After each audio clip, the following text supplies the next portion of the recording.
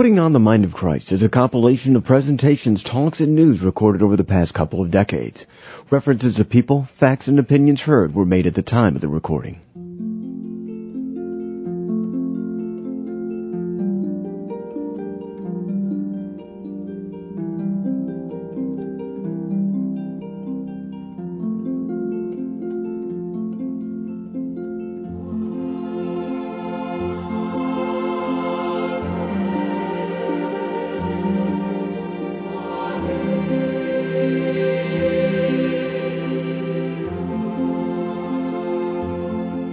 Welcome to Putting on the Mind of Christ.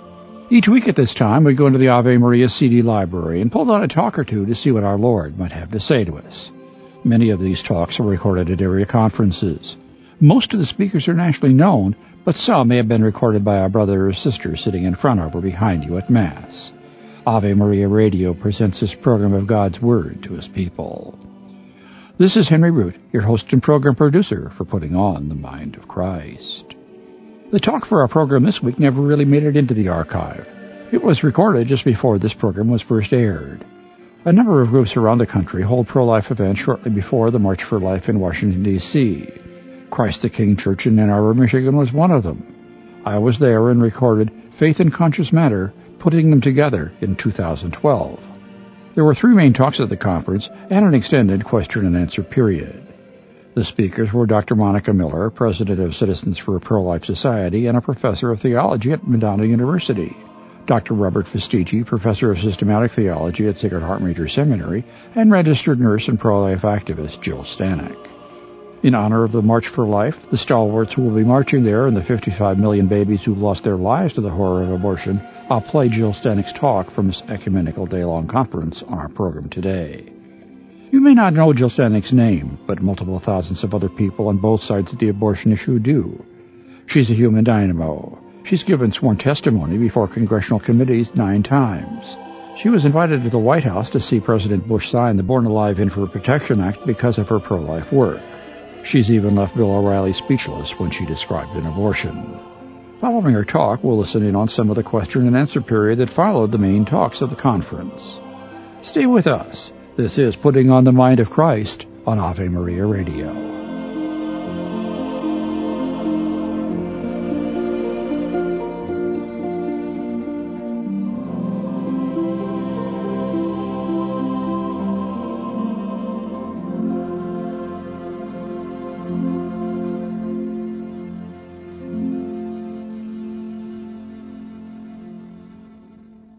Putting on the Mind of Christ is a compilation of presentations, talks, and news recorded over the past couple of decades.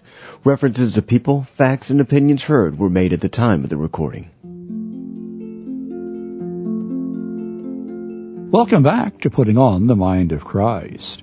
This is Henry Root, your host and program producer. On Saturday, January 12, 2012, the Christ the King Pro-Life Action Committee sponsored their first conference. The day-long ecumenical event was titled Faith and Conscience Matter, putting them together in 2012. It was an outreach event. There were a number of parish members in attendance, but most of those attending were from other churches, Catholic and non-Catholic. A number were sporting gray hairs. Some of them had babies with them. Almost half were under 20. I could see many of them from my recording position. Most of the young adults were not there with their parents. They were there with small groups of like-minded friends. It was great to see, and they stayed to the end. The first speaker was registered nurse Jill Stanek. She's a mother and grandmother and a member of Parkview Christian Church in Orland Park, Illinois. She became a nurse because she witnessed a traffic accident in which a baby died. For a number of years, she worked as a labor and delivery nurse at Christ Hospital in Oak Park, Illinois. She discovered that this Christian hospital performed abortions. That's where her story really starts. The conference itself started with Mass in the church. After the break and the move across the parking lot to the parish center, Pastor Mark Frazone of Knox Presbyterian Church opened the conference in prayer. Good morning. Let's pray together. God's Word says, we just sang, send forth your word, and Jesus, when he was comforting Mary and Martha after the death of Lazarus, said, I am the resurrection and the life. Whoever believes in me, though he die, yet he shall live. And everyone who lives and believes in me shall never die. Do you believe this? Let's pray together. Father, we thank you and give you praise for this day. We thank you that we gather as your church. There is one Lord, one faith, one baptism, one God and Father of us all. And so we praise you, Lord, that you bring us together as brothers and sisters in you, Lord Jesus. And Father, we pray this day that you would give us open hearts and minds to the teaching that we will hear. Lord, we pray for each and every presenter. We pray that you would give them wisdom even beyond what they have prepared. We pray, Lord, that your Holy Spirit would open our hearts and our lives to change us, Lord. We pray that you would help us to come away from the culture of death that our culture has embraced, and that we would more and more be steeped in your word and know you, Lord Jesus, because you give us the culture of life, of resurrection life. Lord, we pray this day even for those women who are thinking of abortion right now. We lift them up to you. We ask, Lord, that you would change their hearts, turn them away from this abyss, and that you would bring life to their wounds. Lord, we pray too for our country, for our nation, for our president. We pray that you would turn the hearts of our president and all of the legislators and the judges, that they too would embrace a culture of life. Lord, we need you, Lord Jesus. We need you to change hearts and minds. For you, Lord, love life. And it's in your precious name that we pray all of these things, Lord Jesus. And all God's people said together, Amen. Here with the first talk of the conference is Jill Stanek. Thanks, Taco. Thank you. Thanks for inviting me again. Thank you.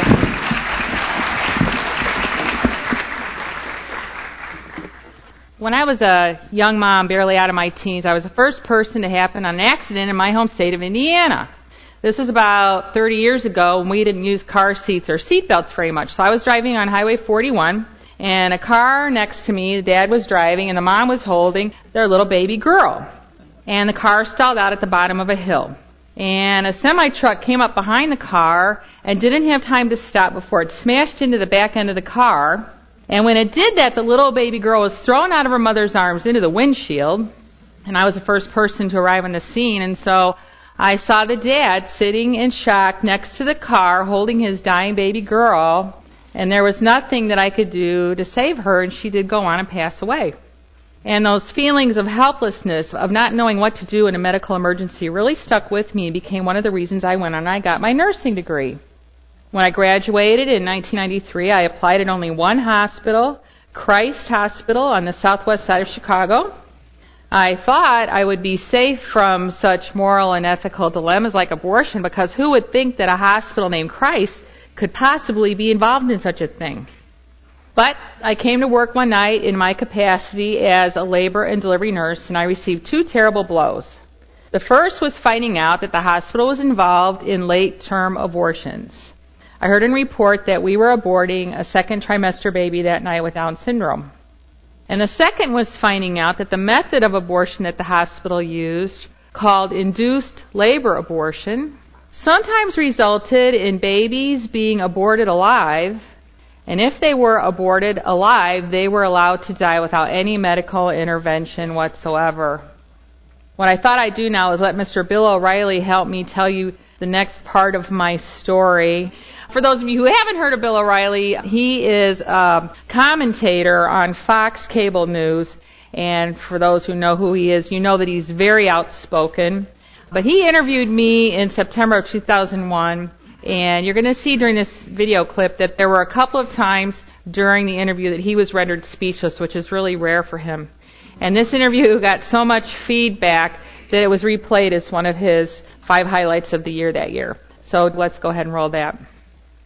In the personal story segment tonight, Nurse Jill Stanek testified in front of the House of Representatives before that body passed the Born Alive Infant Protection Act. Ms. Stanek works at the Christ Hospital in Oak Lawn, Illinois, where, according to her, some babies have been birthed and then were allowed to die.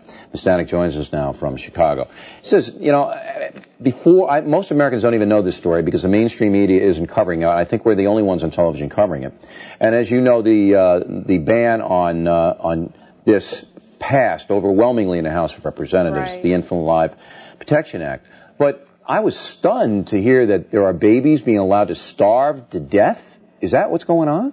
They probably don't live long enough to starve to death, but they are being aborted, oftentimes alive and allowed to die, yes. When you say oftentimes, talk about your personal knowledge of this. You work in a hospital called Christ Hospital. Is that a religious hospital? Yes, it's associated with the Evangelical Lutheran Church of America and United Church of Christ. And they allow abortions. I was very shocked to find out after this all started that they are pro-choice denominations. All right, so they allow abortions to take place, and sometimes the abortions are not completed inside the mother's womb?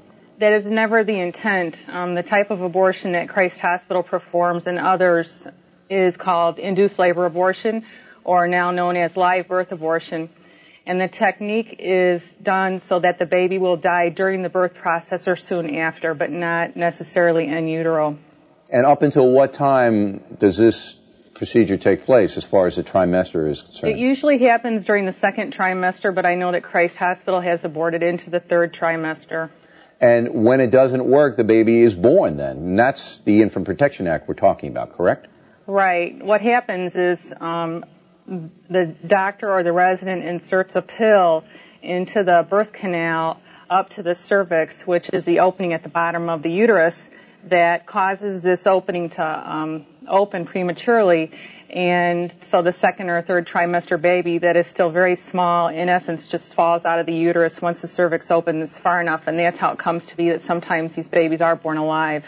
And then what happens after they're born alive? If they're born alive, the hospital only mandates that they get what's called comfort care, which is wrapping the baby in a blanket, offering the baby to the parents to hold, and if the parents don't want to hold the baby, then it is left to nursing staff to hold the baby or put the baby somewhere until the baby passes away. And that's where I became personally involved when a coworker of mine was taking one of these babies who was a Downs baby who was aborted between 21 and 22 weeks alive to the soiled utility room when she told me what she was doing, and I stepped in and said that I couldn't let this baby die alone, and I held him for the 45 minutes that it took for him to die. I really don't know what to say. How often does this happen? I know the stats at Christ Hospital, and from 95 on, they've aborted between 11 and 26 times a year. In this procedure? Right. When the baby's been born alive? Right. About half I'm kind of aware of about 9 or 10 abortions this year, and about half the babies have lived, and each of those babies has lived between an hour and a half and 3 hours just this year alone. I know that one baby in particular has lived almost as long as an 8-hour shift. So basically, the doctors and nurses just don't feed the baby and just... Well, they don't really live long enough to be fed or... Well, if the baby's 8 hours, what does the baby die from? The baby dies because it suffocates, that it is not meant to breathe this early on. Its lungs aren't mature, so it is like a fish out of water. Your compatriots in the hospital, they're all aware of this, right? Right. It's not something that the hospital ever advertised. And as a matter of fact, I worked in the department for a year before I ever even knew that this went on, and stumbled on it quite by accident one night when I came in to report and heard in report that we were aborting a Down syndrome baby, a different one, between 21 and 22 weeks. Otherwise, I was never told in my interview or during my 12-week orientation. It just so happens that if you happen to be there when one is going on, sometimes that's how you find out about it. But the doctors and the hospital personnel certainly have to know. What do you think about the 15 people who voted to allow this to continue in Congress? I think that probably their elections are in danger. We've got one here in Illinois, Jesse Jackson Jr. I just don't understand how anybody could... I don't either, Ms. Stanek. Right. We're going to name those people when we come back, and we thank you very much. You're welcome. Christ Hospital said that it compassionately aborted babies with very serious mental or physical handicaps, but Christ Hospital would also abort for life or health of the mother. And we in the pro-life movement know that abortion for health of the mother is basically code for abortion on demand. And so several of the babies I'm aware of who were aborted at Christ were completely healthy babies. Now in the state of Illinois, babies who are aborted alive have to receive both birth and death certificates. And ironically, the cause of death that is most usually listed on these particular babies is extreme prematurity, which is a doctor's admission that if they would have just left the baby alone, the baby would not have had to die of extreme prematurity. To a person who believes that every life is sacred, this practice of eugenic abortions was abominable, but it was magnified in my world because the very place that these particular abortions were taking place was at a hospital named after my Lord and Savior, Jesus Christ. As I told Mr. O'Reilly, one night a nursing coworker was taking a little baby who'd been aborted alive and survived to the soiled utility room to die because his parents didn't want to hold him and she didn't have time to hold him that night. And when she told me what she was doing, I couldn't bear the thought of this suffering child dying alone, and so I cradled and rocked him for the 45 minutes that he lived.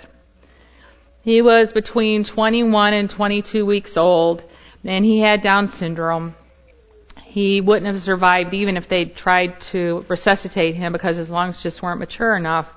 He was about the size of my hand. And he didn't move very much because he was using all of his energy, struggling to try and breathe.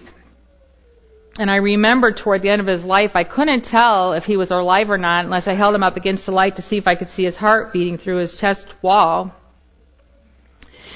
And the feelings of helplessness that I'd had so many years before of watching another little baby die came flooding back to me as once again I was in the same situation. There was nothing that I could do to help this little baby. And after he's pronounced dead, I folded his little arms across his chest. I tied them together with a little string. I wrapped him in a shroud, and I took him to the morgue, where we took all of our other dead patients. After I held that baby, the weight of everything that I knew became just impossible to bear, and I knew I had to make a decision. I had two choices. One was to leave the hospital, and one was to stay and fight.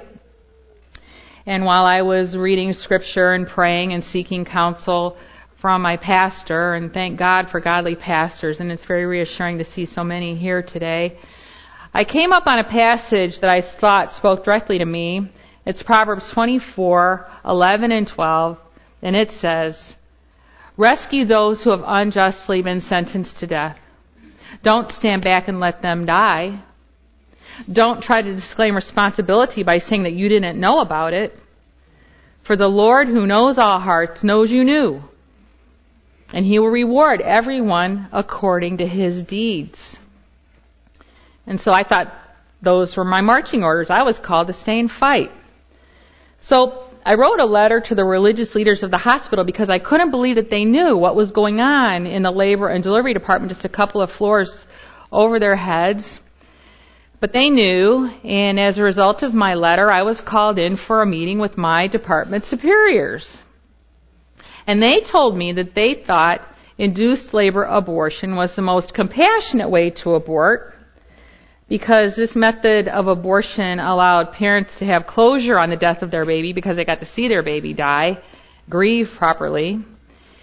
And they said this was the most compassionate way to abort the baby because this method allowed parents to hold the baby until the baby died, rather than the baby being suctioned or dismembered as with other methods of abortion. And my bosses said it would be a shame to lose me, but I might be better suited at another hospital that was more in line with my pro-life convictions. But I told them I wasn't going to leave. I didn't know exactly what I was going to do next, but I knew that I hadn't done enough to try and stop what was going on there. So next, my pastor and I alerted a couple of influential organizations and people and asked them to privately appeal to the hospital. We didn't want to go public if we didn't have to. People such as Cardinal Francis George of Chicago wrote a letter to the hospital. Dr. C. Everett Koop, who was a former Surgeon General of the United States. I see some heads nodding. They know him. He was a Surgeon General under President Reagan. He wrote to the hospital. But appeals such as this had no impact. The hospital said it wasn't going to stop. And so, as he told them he was going to do if they didn't stop, my pastor wrote a letter in July of 1999 to 70 Chicago area pro-life organizations and churches, letting them know what Christ Hospital was up to. And it was my pastor's letter that triggered the public outcry that immediately followed.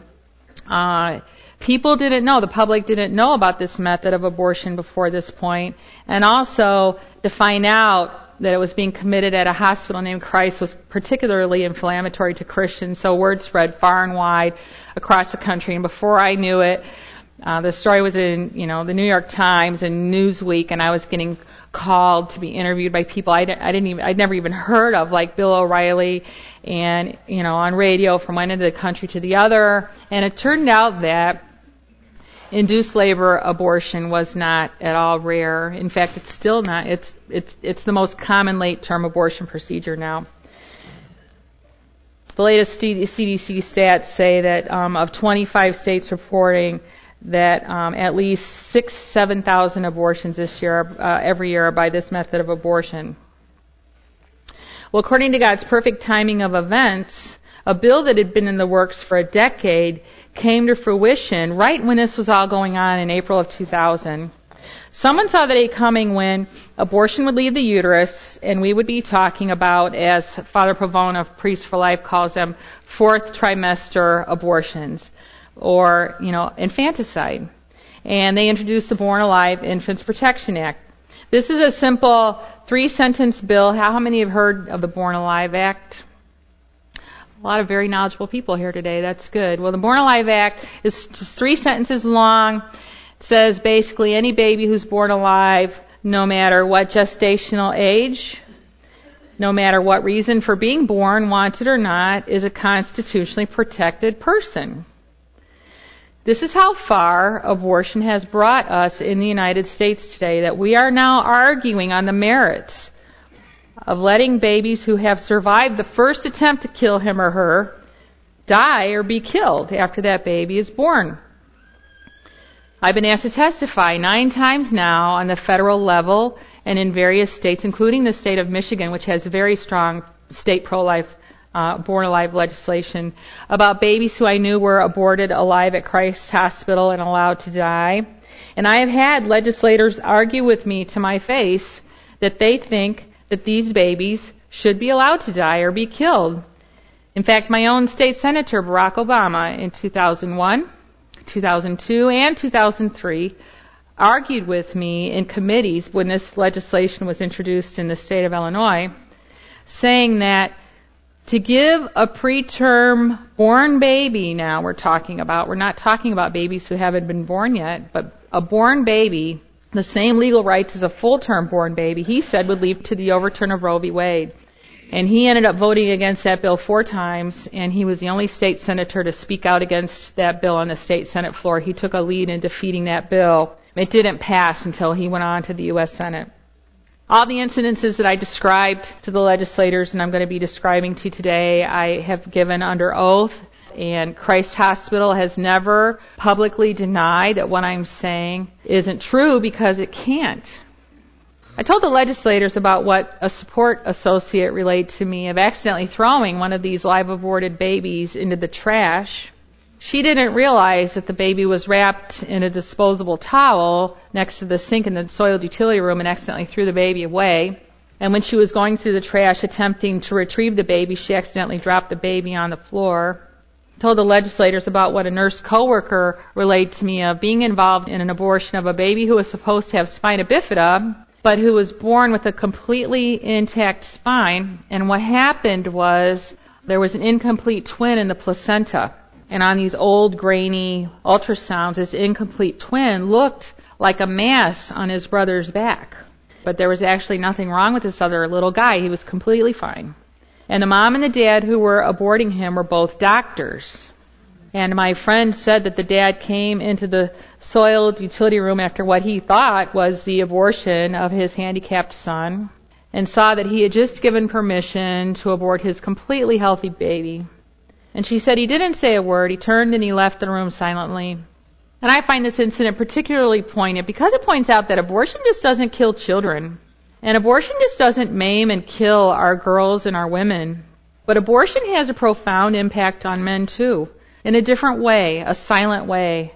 I'm sure that this guy did not go back to his wife's room and tell her what he knew and increase her guilt and her shame and her pain even more. I'm sure that this is something that he lives with by himself to this very day, as so many men do. And that's why I was grateful to hear Shasha talk about people having the ability to have prayer during lunch, because I'm sure that there are some men in this room today who have been impacted by abortion, who can look back when they were young and they, made stupid decisions and said stupid things to a girlfriend, abandoned a girlfriend, and they need to seek healing and forgiveness too and move on past it. I told the legislators about a situation that a nurse coworker relayed to me. She said, "Jill, I can't stop thinking about it." She was involved in the abortion of a baby who was just over 23 weeks old, or just over the line of viability. The neonatal resuscitation guidelines say that a baby is potentially resuscitatable at about 23 weeks and or weighing about a pound. You hear babies being saved a little bit younger than that, weighing less than that. Christ Hospital has saved a baby that weighed 12 ounces, the size of a pop can, but that's the standard. And this baby was right about there, healthy. The mom wasn't going to be able to complete the pregnancy to term, though. And so, because she was at a hospital that offered choices, doctors said to her, "Do you want to try and hold on, as long as you can, a few more days, and deliver a baby? Outcome doesn't look good, but you want to try, or do you want to just go ahead and get it over with and abort?" She said, "Well, I want to abort." Now, she'd wanted everything done for her baby. The baby, a team of 4 specialists would have been sent over from the neonatal unit when this little girl was born to care for her. But because this little girl wasn't wanted when she was born, and she was born alive, the only people present at her delivery was my nurse friend and an OBGYN resident. And this little girl was aborted alive, and more than that, she began showing signs of thriving all by herself without any help. Her APGAR scores improved between 1 and 5 minutes. These are scores that nurses give to show the well-being of a baby. And this baby, 5 minutes old, was doing better on her own than when she was 1 minute old. But because she was wanted, she was just kept in the department and rocked for the 2.5 hours that she lived.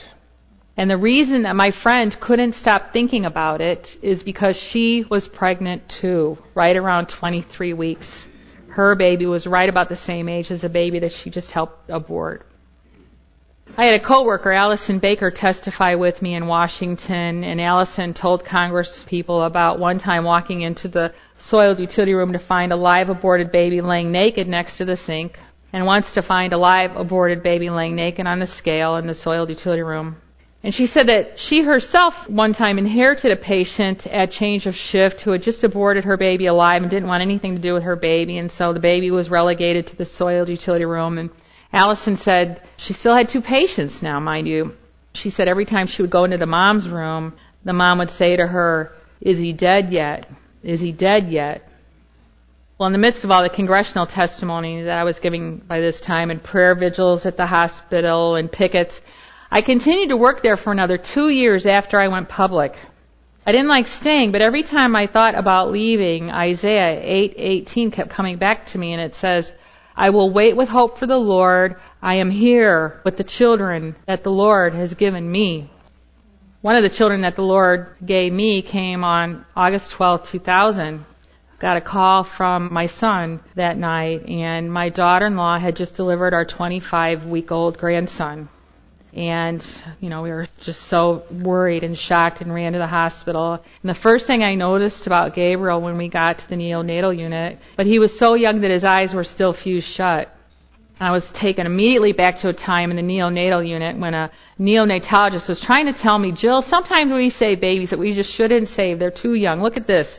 And he turned one baby's head up toward me in one of the isolettes, and he said, "See, this baby was too young to be saved. His eyes were still fused shut." And I was thankful that my grandson Gabriel was born in a hospital that believed in life and hope and helped resuscitate him. And he's now an 11-year-old, my oldest grandson, and just the light of our lives. I don't believe that there's any such thing as coincidence.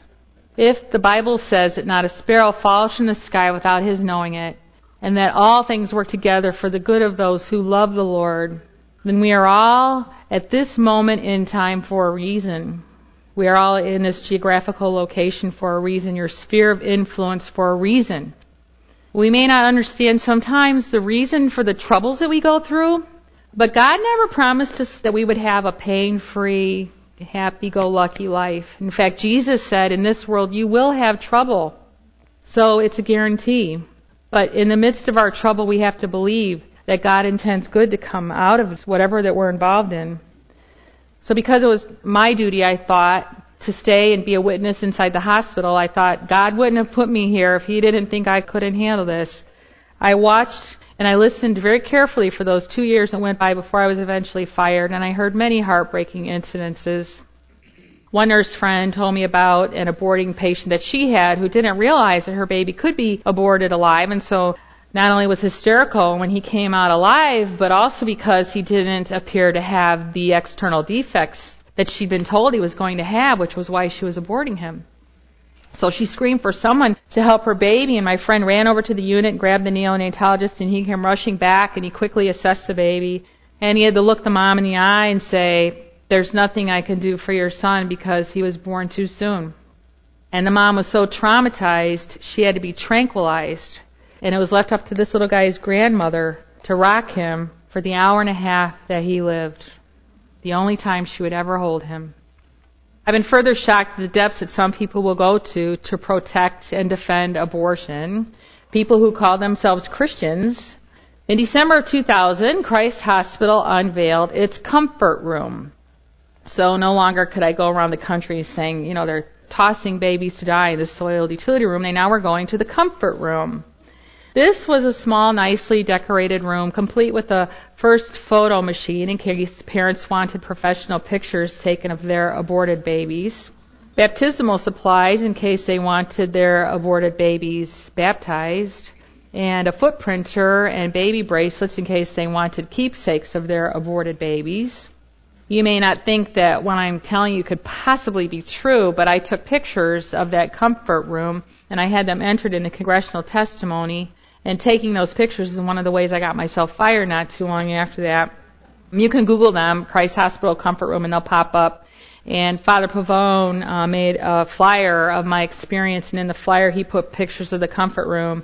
And you're welcome to come and take one of these flyers after I'm done speaking today.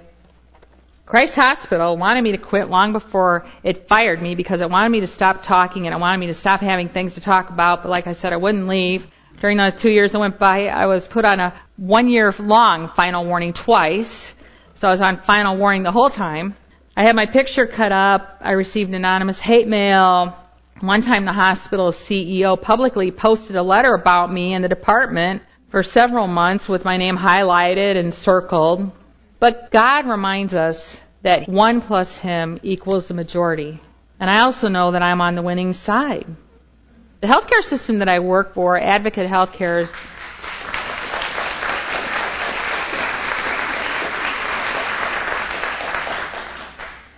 Advocate is one of the 10 largest healthcare systems in the United States. But like I said, I happen to know that 1 plus God equals the majority. And I happen to know that I have nothing on earth to fear. In fact, God says in Isaiah, I, the Lord, have called you to do what is right. Don't be afraid. I am with you. Don't be intimidated.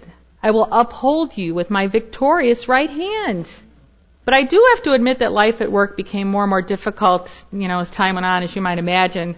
I began to feel like I was leading the life of a double agent, flying off to Washington, D.C. 1 minute to testify, and the next minute being so close to abortion that I almost couldn't stand it.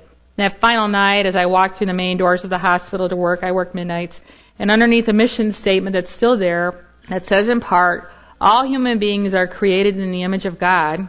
So the hospital knew exactly who it was aborting and had no excuses whatsoever. I became sick to my stomach, and I said, God, how long are you going to make me do this? Well, it turned out not that much longer, Jill. This was August 31st, 2001, and when I went in to punch in at the time clock, there was my boss waiting for me. which is an ominous sign if your boss is waiting for you at 11 o'clock on a Friday night. And sure enough, I was terminated and I was escorted out of the hospital with security guards. It was all very exciting, and my termination even made the New York Times, page 2, just what I want to be famous for, getting fired. Christ Hospital gave me 4 written reasons for being fired, and they all had to do with my speaking out against abortion and taking pictures of the comfort room. On my own time, I might add. I never raised a ruckus inside those hospital walls. But what Christ Hospital did was blindside me that it was involved in the most despicable moral issue of our time. And then it wanted me to walk away from it? Well, I couldn't, because I answer to a bigger boss. And I think this is not just the most despicable moral issue of our time, but I think it is the worst atrocity that has been committed against humanity since the beginning of humanity. The Guttmacher Institute, which is Planned Parenthood's research arm, says that just in the past 20 years, almost 1 billion babies have been killed worldwide by abortion. We're horrified because we're coming up now on 55 million babies who've been killed in the U.S. since 1973, but we're just like a small part of the pie. There's a lot more going on around the world, and that's 1/7 of our world's population. You name for me one other tsunami, Holocaust, war, world disaster that has killed 1 billion people in the span of 20 years, and you just can't. And so when I said earlier, we are here for a time and reason, I know we don't fully understand the time that we're living in right now and the importance of our speaking out. People will come up to me and they'll say to me, Jill, I don't think that I could do what you did. And it makes me sad. It makes me sad that I even stand out at all, because I think, do you not worship the same God that I do? The God who parted the Red Sea? Do you not believe the promises that the Bible makes to care for us if we're faithful to Him? One of the promises that the Bible makes in Psalm 25:3, and it says at other places in the Psalms, no one who waits for God will ever be put to shame. I banked on that, knowing that it seems like historically Christians, Jesus, they're not vindicated until long after they're dead, but that was okay. I could handle that. But in God's case, I was vindicated pretty quick. August 5th, 2002. A couple days before that, I got a call from the White House. And it actually shows up in your caller ID, White House. And they said President George Bush was signing the Born Alive Infants Protection Act into law, and would I like to be present at the signing ceremony? And I said, well, of course, and I was honored to attend. So then you may say to yourself, you said, Jill, that not only were these abortions happening then, they're more common now, and that's true. Like I said, the Born Alive bill is only 3 sentences long. There's no penalties attached to it. It's just a definitions bill. And so President Bush had a hard time figuring out, how to try and enforce it. And then he left office, and rest assured that our current president has no interest in enforcing the Born Alive Act. And so you will hear incidences every now and then of babies aborted alive and allowed to die, and they were never prosecuted until just last year. How many have heard of Gosnell, the abortionist in Pennsylvania, who was apprehended, and several of his staff members and his own wife, of killing babies after they'd been born. And so now I hope the floodgates have been opened and will lead to more prosecutions. All that said, I do think that a corner has been turned on abortion. Polls indicate lately that we are overcoming. There's a vast youth pro-life movement that is definitely bigger than the other side.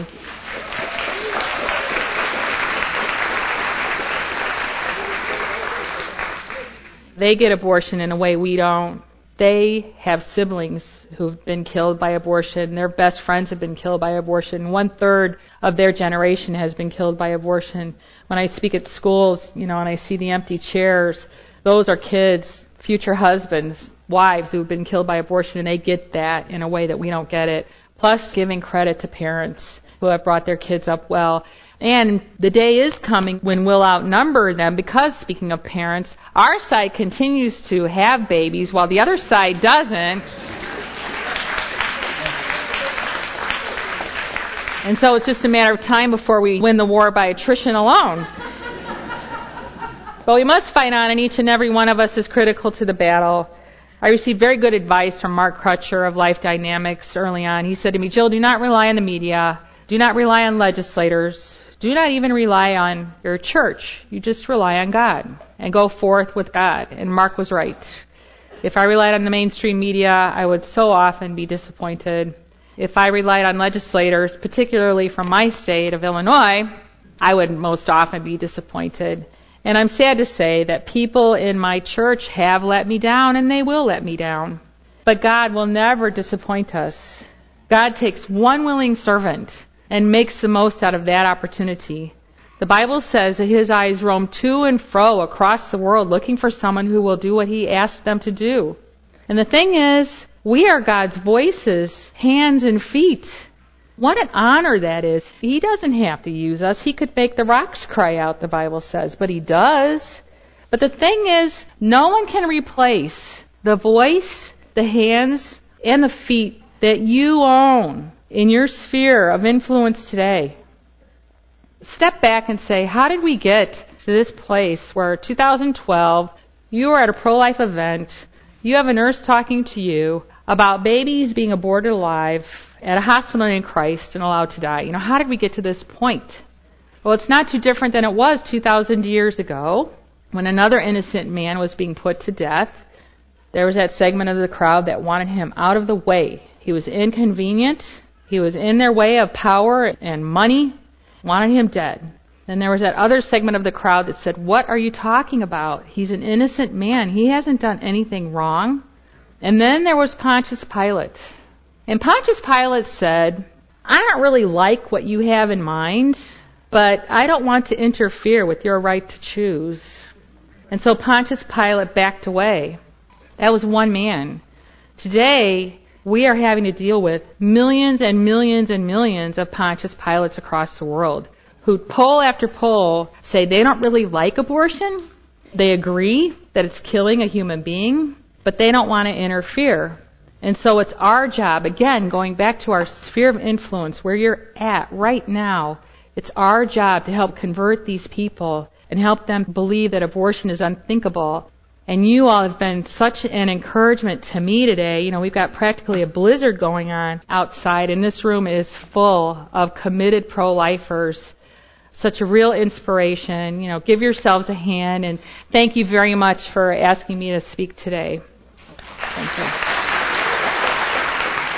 That was registered nurse Jill Stanek telling her personal story of battling administration and politics to preserve the lives of the littlest and most defenseless of our brothers and sisters. In 2007, Newsreel blog named Jill one of the top 10 enemies the left fears most. Jill's blog is jillstanek.com. As all of us in the country must realize, we are facing a battle for life in the upcoming presidential election. Our president is the most pro-death president our country has ever had. We all must be active in the public square, active with our prayers, our voices, our treasures, and our actions. Please, don't let the culture or the mass media dictate the outcome of the election. In her talk, Jill stated that 1 plus God is a majority. We each have to do our part to preserve the sanctity of life. After this break, we'll hear part of the question and answer session that followed the talks at Faith and Conscious Matter, putting them together in 2012, a conference put on by the Christ the King Pro-Life Action Committee. You're listening to Putting on the Mind of Christ on Ave Maria Radio. Putting on the Mind of Christ is a compilation of presentations, talks, and news recorded over the past couple of decades. References to people, facts, and opinions heard were made at the time of the recording. Welcome back to Putting on the Mind of Christ. After the main talks, time was set aside for workshops and an extended question and answer session. Dr. Robert Festigi and Dr. Monica Miller received written questions from the audience. The questioner was Barbara Grant Yopko. Pepsi, Kraft, and Nestle use a company called Symotec, which uses embryonic stem cells to test artificial flavors. I don't buy from these companies, but if someone else bought it and offered it to me, should I decline? I heard about this, and I think the American Life League is bringing out this matter. It's a case of judging one's cooperation with the evil. Certainly, if it involved the killing of human beings deliberately for this type of research, then we should think about it. There was a similar case brought up about using vaccines that had been developed from cell lines of aborted babies a few years ago, and this went before the Holy See, and first Cardinal Screccia from the Pontifical Academy for Life answered it, and he said that one should voice one's opposition to the use of those cell lines, but one could make use of those vaccines if there were no alternatives available. So that was the position here. Now here you have an alternative, but if it could be verified that Pepsi or the Nestle's is cooperating with a company that makes use of embryonic stem cell research, then maybe you should think of using a different product. Well, I would also say it's really not necessary to drink the Coke, then refuse it. I don't know of any situations where it's necessary to drink Coke, so that's right. You should consider it a luxury item. Yeah. Okay, what are the effects of in vitro fertilization on children born as a consequence of this manipulation? And this is directed to Dr. Fastiggi. I'm sure there's been some research on this, but it's very difficult to, let's say, quantify the effects because there's so many factors involved. I mean, what type of effects are you looking for? And there are sometimes, you have to do longitudinal studies, and this has only been around for so many years. I would be very skeptical of any kind of study right now, seeing what are the effects, because the children are totally innocent. And in many cases, the parents are innocent or non-culpable because they weren't told that this was immoral, or they might not be Catholic. And many Catholics are not involved. So the child who is conceived in vitro and then brought up, the child has to be shown love and attention and care. And I suppose these children would be loved because they would be wanted, and parents were often investing a great deal of money to have them be conceived this way, because sometimes a couple who want to have a child and they can't biologically, or they haven't been successful, will try in vitro fertilization, and sometimes they pay tens of thousands of dollars and it doesn't succeed. And oftentimes women are getting married later in life and then their fertility rate goes down.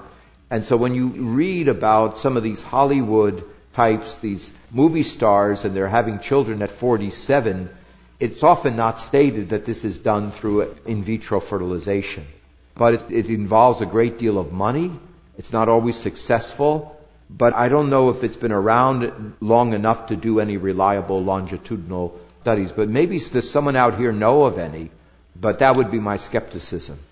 One thing I think would be a factor psychologically, I can't imagine it wouldn't be, at least for some children, if they were to find out that they were the result of an in vitro fertilization technique and that there were other embryos that had been destroyed in the process, and then it becomes kind of Russian roulette. How is it that I was chosen but the others died in my stead? And I think that could create a level of discomfort and guilt even in somebody who would find out that that was the case.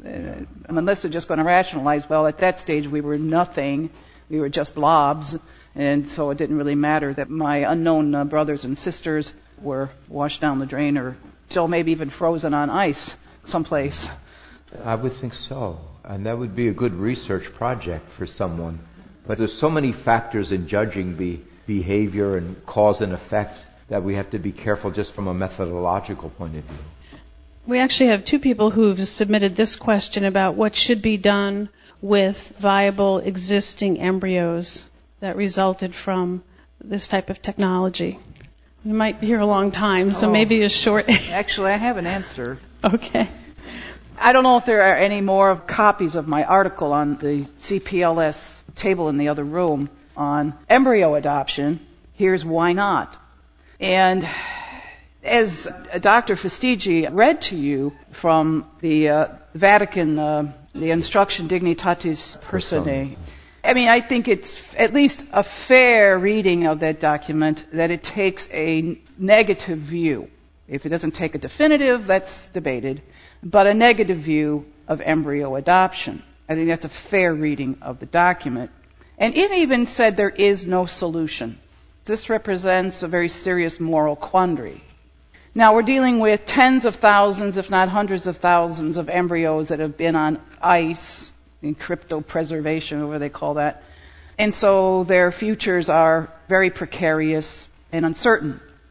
Well, here's my answer. It's a controversial answer, and you can debate with me if you wish, that's fine. But my analysis is this, that first of all, placing human embryos on ice, especially, let's just assume, an indefinite period of time, is an injustice to those human beings. Nobody has the right to place another human being's existence on hold until I figure out what to do with you, whether I even want you. So for years and years, these embryos are on ice. If they ever get de-thawed, they might actually be, quote unquote, 10 years old, when actually they're only, a few days old. But since their condition, the condition of putting them on ice is an injustice to them, I think you could argue that in order to release them, to free them from that condition of injustice, you could take them off ice, take them off the ice. Now, according to the Catholic Church, there's the principle of double effect. The doing of a good act may result in a foreseen but unwanted, ontically evil consequence, namely the death of these embryos. But that's not why you act.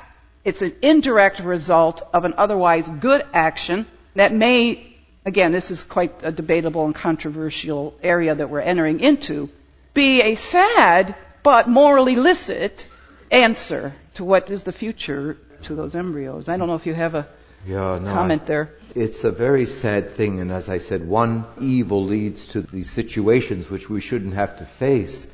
One suggestion was a Catholic couple who regrets doing this, and then they see that their children are there frozen. Would they be allowed to baptize them? So I remember discussing this with first my colleague Edward Peters, who's a very good canon lawyer, and of course, canonically, for the baptism to be valid, it has to touch part of the body.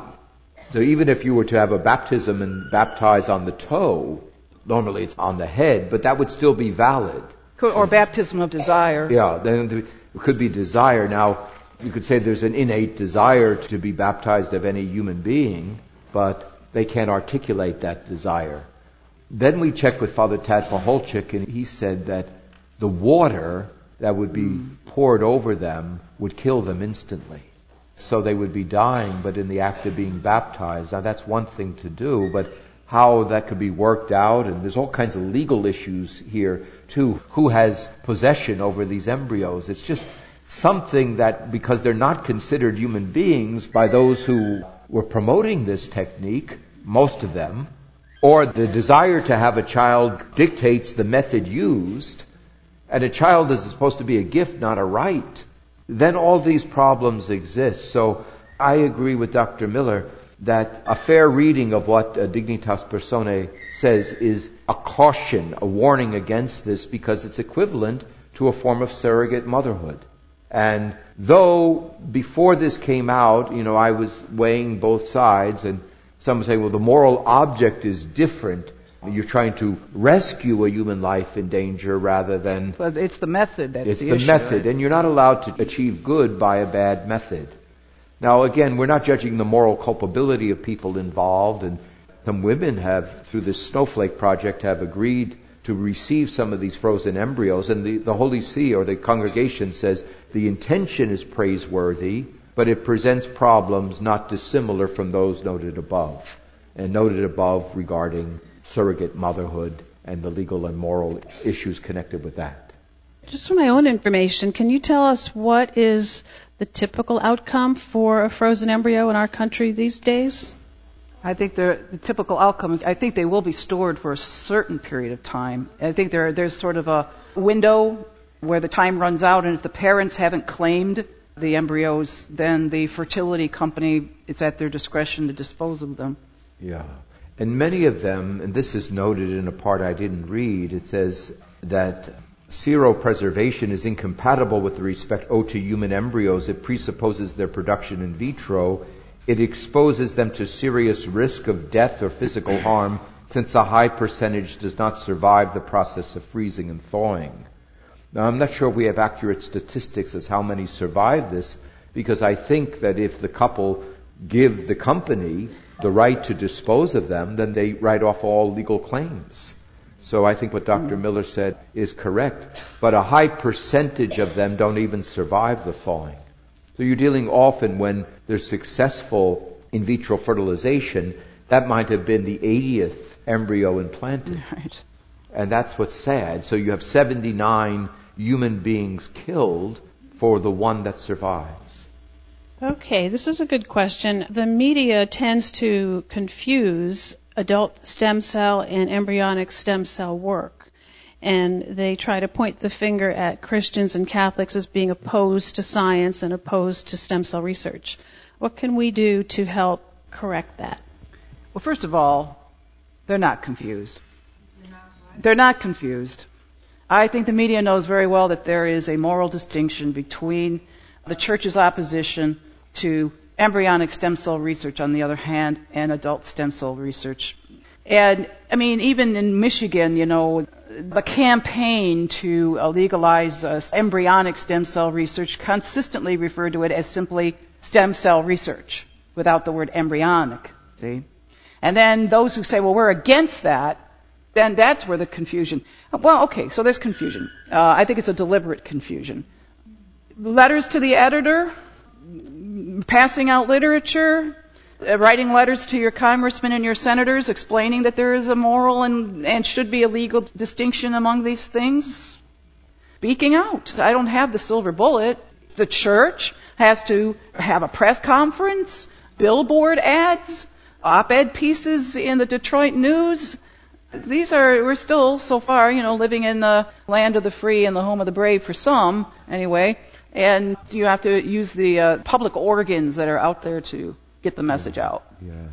I think 3 or 4 years ago at the University of Michigan, there was a debate between Father Tad Paholczyk and the University of Michigan researcher who was pushing for them to take over this research.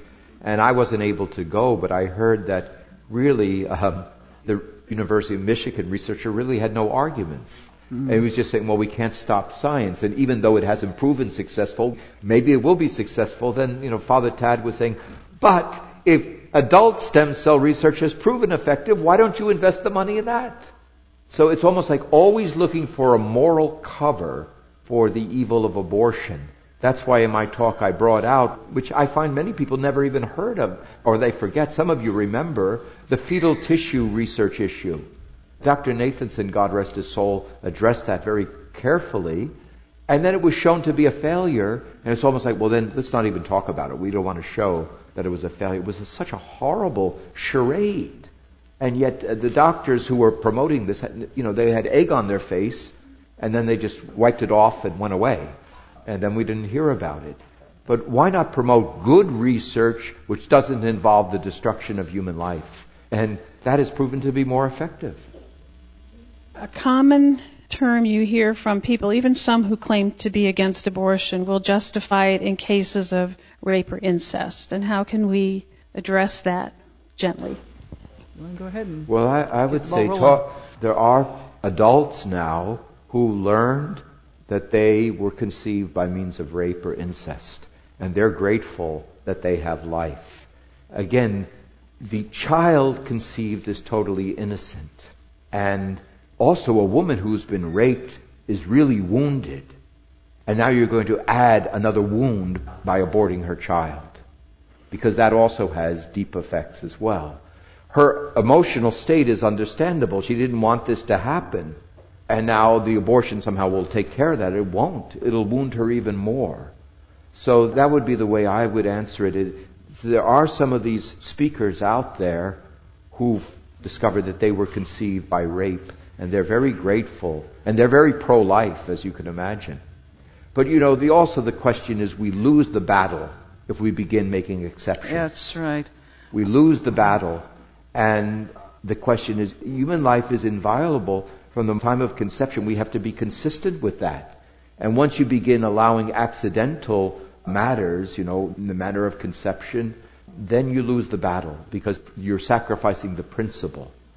I think the issue of rape obviously produces a almost instant emotional response because it's such an obvious injustice to the woman, the rape itself, and then if she conceives a child as a consequence of that violence against her body, why should we force her to carry the child of her assailant, right? But here's the thing. When I talk to people about this, I say, okay, as bad as that is, if we start to measure who gets to live or die based upon the circumstances of their conception, well, we could start ruling out a whole lot of people, not just those who are conceived as a consequence of rape. In fact, you could make a case, perhaps, that there are some equally egregious situations. What about the drug addict mother with 6 children, no job, no husband, no boyfriend, no viable means of support? Shouldn't her baby be aborted too? See, circumstances dictate who gets to live and who gets to die, and that is not a criteria upon which you can build a just society. Moreover, you got to kind of also consider, are there instances in a person's life when another person will be thrust upon you against your will, to whom you will then have moral responsibilities to take care of? See what I'm saying? The unborn baby was thrust upon that woman totally against her will. Well, that might happen in a lot of other postnatal situations, right?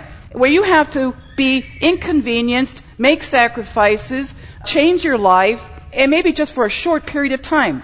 9 months or a year or a couple of years. How many of you are going to have to take care of elderly parents? Who is going to cost you money, emotional drain, mental burden, and all the rest of it, thrust upon you against your will. You did not fabricate, you did not manufacture their dementia, their poverty, their level of debilitation, yet you have a responsibility to care for those who are thrust upon you against your will. So I think you got to sort of step back and look at the bigger picture. Even though the situation of rape is horrible and heinous, still we have responsibility to others even when we don't want them. Several people submitted similar questions, so I'm going to try to combine them, and excuse me if I don't bring out all the points, but we have heard frequently among Christians, Catholics, and many people who claim to be pro-life that they're personally opposed to abortion, but they don't want to impose their beliefs on others. How can we address that effectively with the people we know? Well, the question is, why are you personally opposed to it? That's the first question. It's like people who say, well, I want to make abortion rare, legal, safe, and rare. Well, why do you want to make it rare? I mean, that already shows you that there's a perception of a moral evil involved. So I would begin by saying, why are you personally opposed? And then, of course, there's many analogies you could use. Well, I'm personally opposed to torture, but it's all right if the government wishes to torture people. I'm personally opposed to arbitrary imprisonment, but it's all right if others want to allow that. I'm personally opposed to slavery, but if that's the will of the people, I'll accept it. So by analogy, it all fumbles, but I think the big question is, why are you personally opposed to it? If you're opposed to it because it is the taking of an innocent human life, to sacrifice that principle that we could therefore now allow the killing of innocent human life because the majority wishes it, or because it somehow made its way legal, you haven't really thought through it that well. The Vatican doctrinal note called that moral incoherency. I love that. Yeah, exactly. Okay, there are also several questions here asking about the language that we might use in talking to people about abortion that would be more effective and not inflammatory, because we heard stories about people who rebel and become angry and hostile. How can we... they don't. How can we learn the language of love to be more effective? Well, I'll just say that there's a difference between an inflammatory reaction and using inflammatory rhetoric. So I think we have to speak the truth in love. And here we have everything on our side. We have the natural law. We have science. We have reason. We have the Old Testament, the New Testament. We have the magisterium of the church. So we have so much on our side, we shouldn't be afraid. But I think that sometimes we do get angry. The anger I feel the most, and I have to learn to control it, is when people who are Catholics who have influence are misleading others. And that's when I have to restrain myself, or some of these Catholics for Obama and so-called pro-choice Catholic politicians. Those are the ones I get angry at a bit more. Or when you have Catholic universities giving honorary doctorates of law to someone who's supporting a law which is by the Congregation of the Doctrine of the Faith and by St. Thomas Aquinas, St. Augustine, is no law at all. An unjust law is no law at all. Then you honor someone, I think you know who I'm talking about, at a university named after Our Lady. That gets me angry, but then you have to learn to, pray and be calm and say, what's the most effective way? And sometimes zealous words can be effective. We sometimes wonder, well, it didn't have the right effect. But maybe there was nothing we did wrong. But always to try not to be personally abusive to people. Say, you are a murderer. No, why are you supporting taking this innocent human life? So we have to try to find effective means. But I think Monica would be better. She has more experience than I do with the sidewalk counseling, so maybe she could address this. Well, in fact, it's just what I was thinking about. When you're outside of an abortion clinic, there have been, let's put it that way, times when certain pro-lifers will get out there and they will yell at the women going in. The blood of those babies will be on your hands. God will condemn you to hell if you have that abortion. Words to that effect. Probably not going to persuade that woman to turn around and say, okay, I'll keep my baby. Because they can hear your anger and your hatred, really. These pro-lifers don't hate these women, but there's a certain lack of sophistication sometimes in the way that a pro-lifer will articulate the pro-life message. What do you have to say to that woman is, I'm here to help you. I understand your circumstances. Please don't kill your baby. I will befriend you. God loves you. God loves that baby. You'll be a good mom. Give yourself a chance. Write positive, welcoming words to try and get the woman to actually say, oh, maybe that person really, I should stop and talk with them. The context is very important. I mean, there may be times when you should be like Jeremiah and just condemn everybody to hell, but more often than not, it should be the other way. Okay, Dr. Miller, this is addressed to you. What should the bishops do about politicians who advocate for abortion?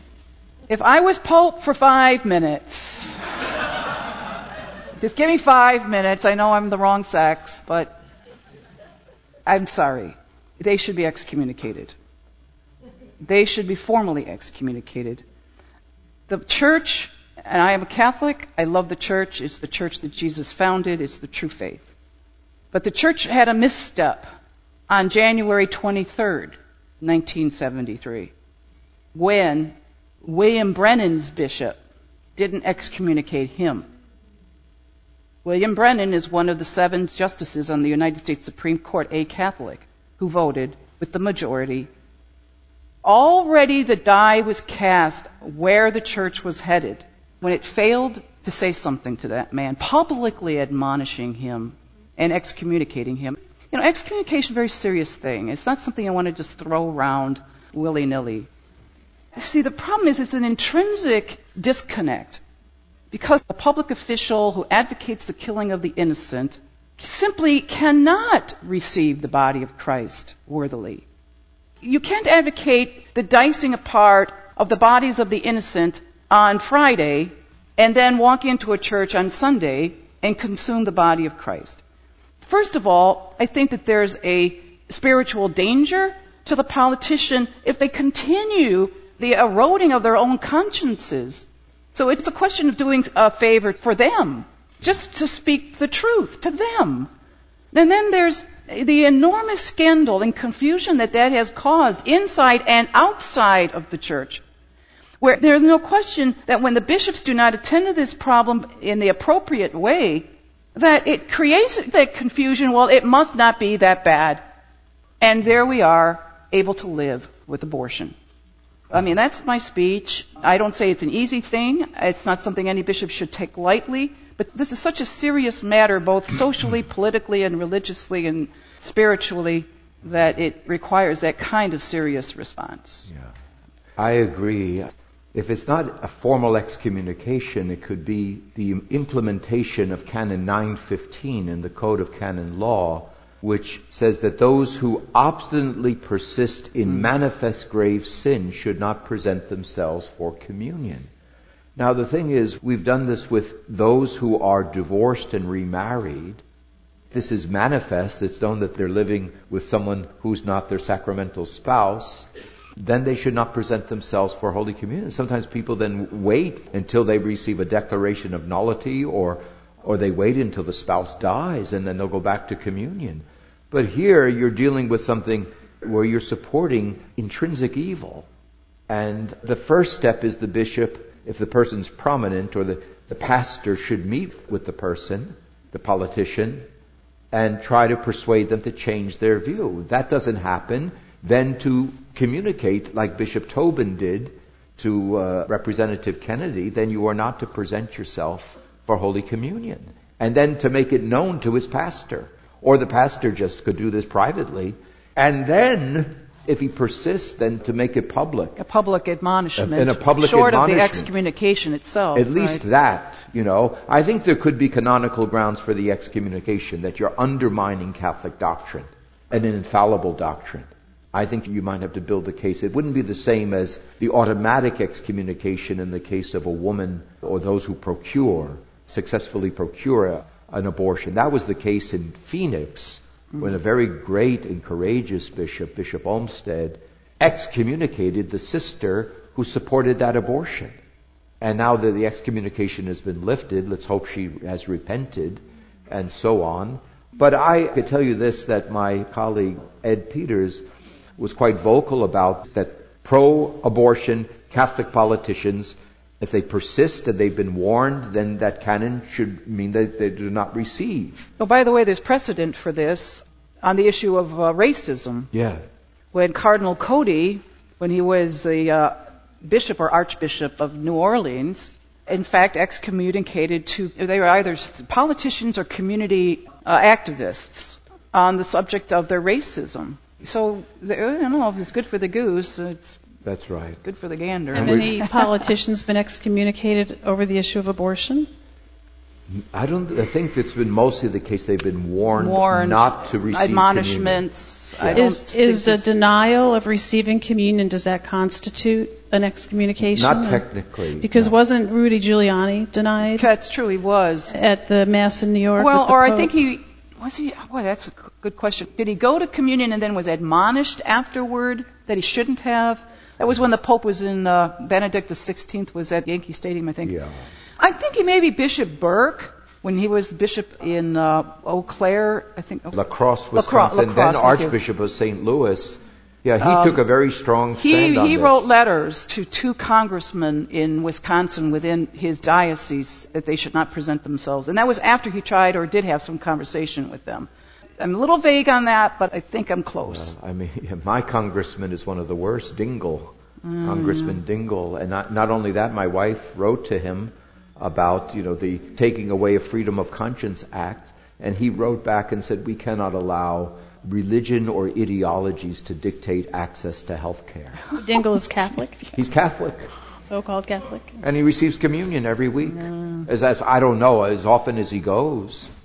It's a scandal. And he's an extremist. Not only does he support legal abortion, but to say, I'm against it. He's saying that Catholics do not have a claim in conscience to Catholic hospitals should provide abortions, should provide contraception. And this seems to be his position. Enough said. Enough said. And on the same topic, should we petition our bishops to excommunicate our Catholic government officials and representatives? Yes. I think you've done that, haven't you, Monica? Yeah, I have. And actually, I'm going to tell you something. Sitting down face to face with a bishop on this matter, it has been helpful. In fact, I believe that if it weren't the laity pressuring, lobbying, trying to persuade, showing the path to bishops on this point, nothing or very little would ever be done. I believe the laity moving the bishops on this issue has gotten us as far as we have gotten. So yes, the answer is yes. And always with love and respect and a sense of sophistication, being able to argue your position, but still in all, you got to keep it before them. I do believe that. Yeah, the bishops have been very reluctant as a body to take a position on this. And then when there was a synod on the Eucharist in Rome a few years ago, this came up. And because the circumstances are so different in so many different countries, they said that Catholic bishops are to implement Canon 915 in their respective dioceses with prudence and courage. So in other words, they have to combine those two virtues. But sometimes people use the excuse of prudence as a cover for cowardice. Well, we've had some very outspoken bishops on the issue of public officials, and things why are getting don't better. They excommunicate? No, things are getting better. I think they will continue to get better. You can't take it for granted that it will. This has to be put before the bishops all the time. Yeah. And in terms of what the Pope thinks about, he appointed Archbishop Burke, now Cardinal Burke, to be the head of the Apostolic Signatura, the highest canon law court in Rome. So he clearly has confidence in him, and his position was well known. And then there was one canon lawyer in North America who was appointed, a referendary or a kind of consultant, someone who hears referral cases, and that was Edward Peters. So it shows where the mind of the Holy See and the Pope is on these matters. But I think many U.S. bishops, I don't like conflict, but sometimes you can't avoid it. Sometimes I run into it and people think I'm looking for it. I don't look for it. And I don't think Monica does, though some people think she thrives on it. I don't think she does. I don't know, but she could speak for herself. I don't know. It's just inherent in the whole problem itself. Yeah. Our current health care law looks like it's going to be using our tax money for abortion, although maybe it already has. Would that be a good thing that we should withhold our tax money in protest? Imagine if all Christians did that. This is a difficult subject because it deals with the moral question of cooperation with evil. And the Catechism says there's an obligation to pay taxes. Now, the question is, if there are other means of addressing this other than withholding taxes, then you should use the legal means or the means of persuasion to defund Planned Parenthood, to defund abortion, and so on. But taxpayer money can be used for good things too, and it is. So the question is, do you have a moral obligation? I think God does move some people to withhold their taxes to make a prophetic statement. And I say, God bless those people. But there's some things where it's not a moral obligation. And this is a case where it would be very remote material cooperation with an evil. And the question is, do you have an alternative? And if you have responsibilities to maintain your household in this country and not paying taxes could get you arrested and so on, then you have to weigh that judgment. So good Catholic morality would justify paying taxes, especially if you're seeking to address the evil by other means. On Putting on the Mind of Christ today, we heard the first talk by registered nurse Jill Stanek from the Faith and Conscience Matter, putting them together in 2012. This day-long ecumenical conference was sponsored by the Christ the King Pro-Life Action Committee. We presented this talk in honor of all of the March for Life stalwarts who will march or shuffle for life in our nation's capital, and the 55 million babies who have lost their lives to the horror of abortion. Our talks on Putting on the Mind of Christ are drawn from an extensive archive we've recorded over the last dozen or so years. The talks were recorded at large and small conferences, parish missions, and diocesan and parish teaching sessions. They have been edited for enhanced listening clarity. License was granted by the speakers for this use. A CD of this program is available. Order program number 417. To place your order or for more information, phone 734-930-4506. 734-930-4506 or email orders at AveMariaRadio.net. Putting on the Mind of Christ is presented by the Ave Maria Communications Guild and this station. This radio station is listener supported. If you like what is offered here, we ask that you support it with your treasure. This is your host and program producer, Henry Root. Thanks for being with us on this edition of Putting on the Mind of Christ. Tune in next time for a talk about Christian concerns from the Catholic perspective. Until next time, may our Lord richly bless you and your families. This is Ave Maria Radio.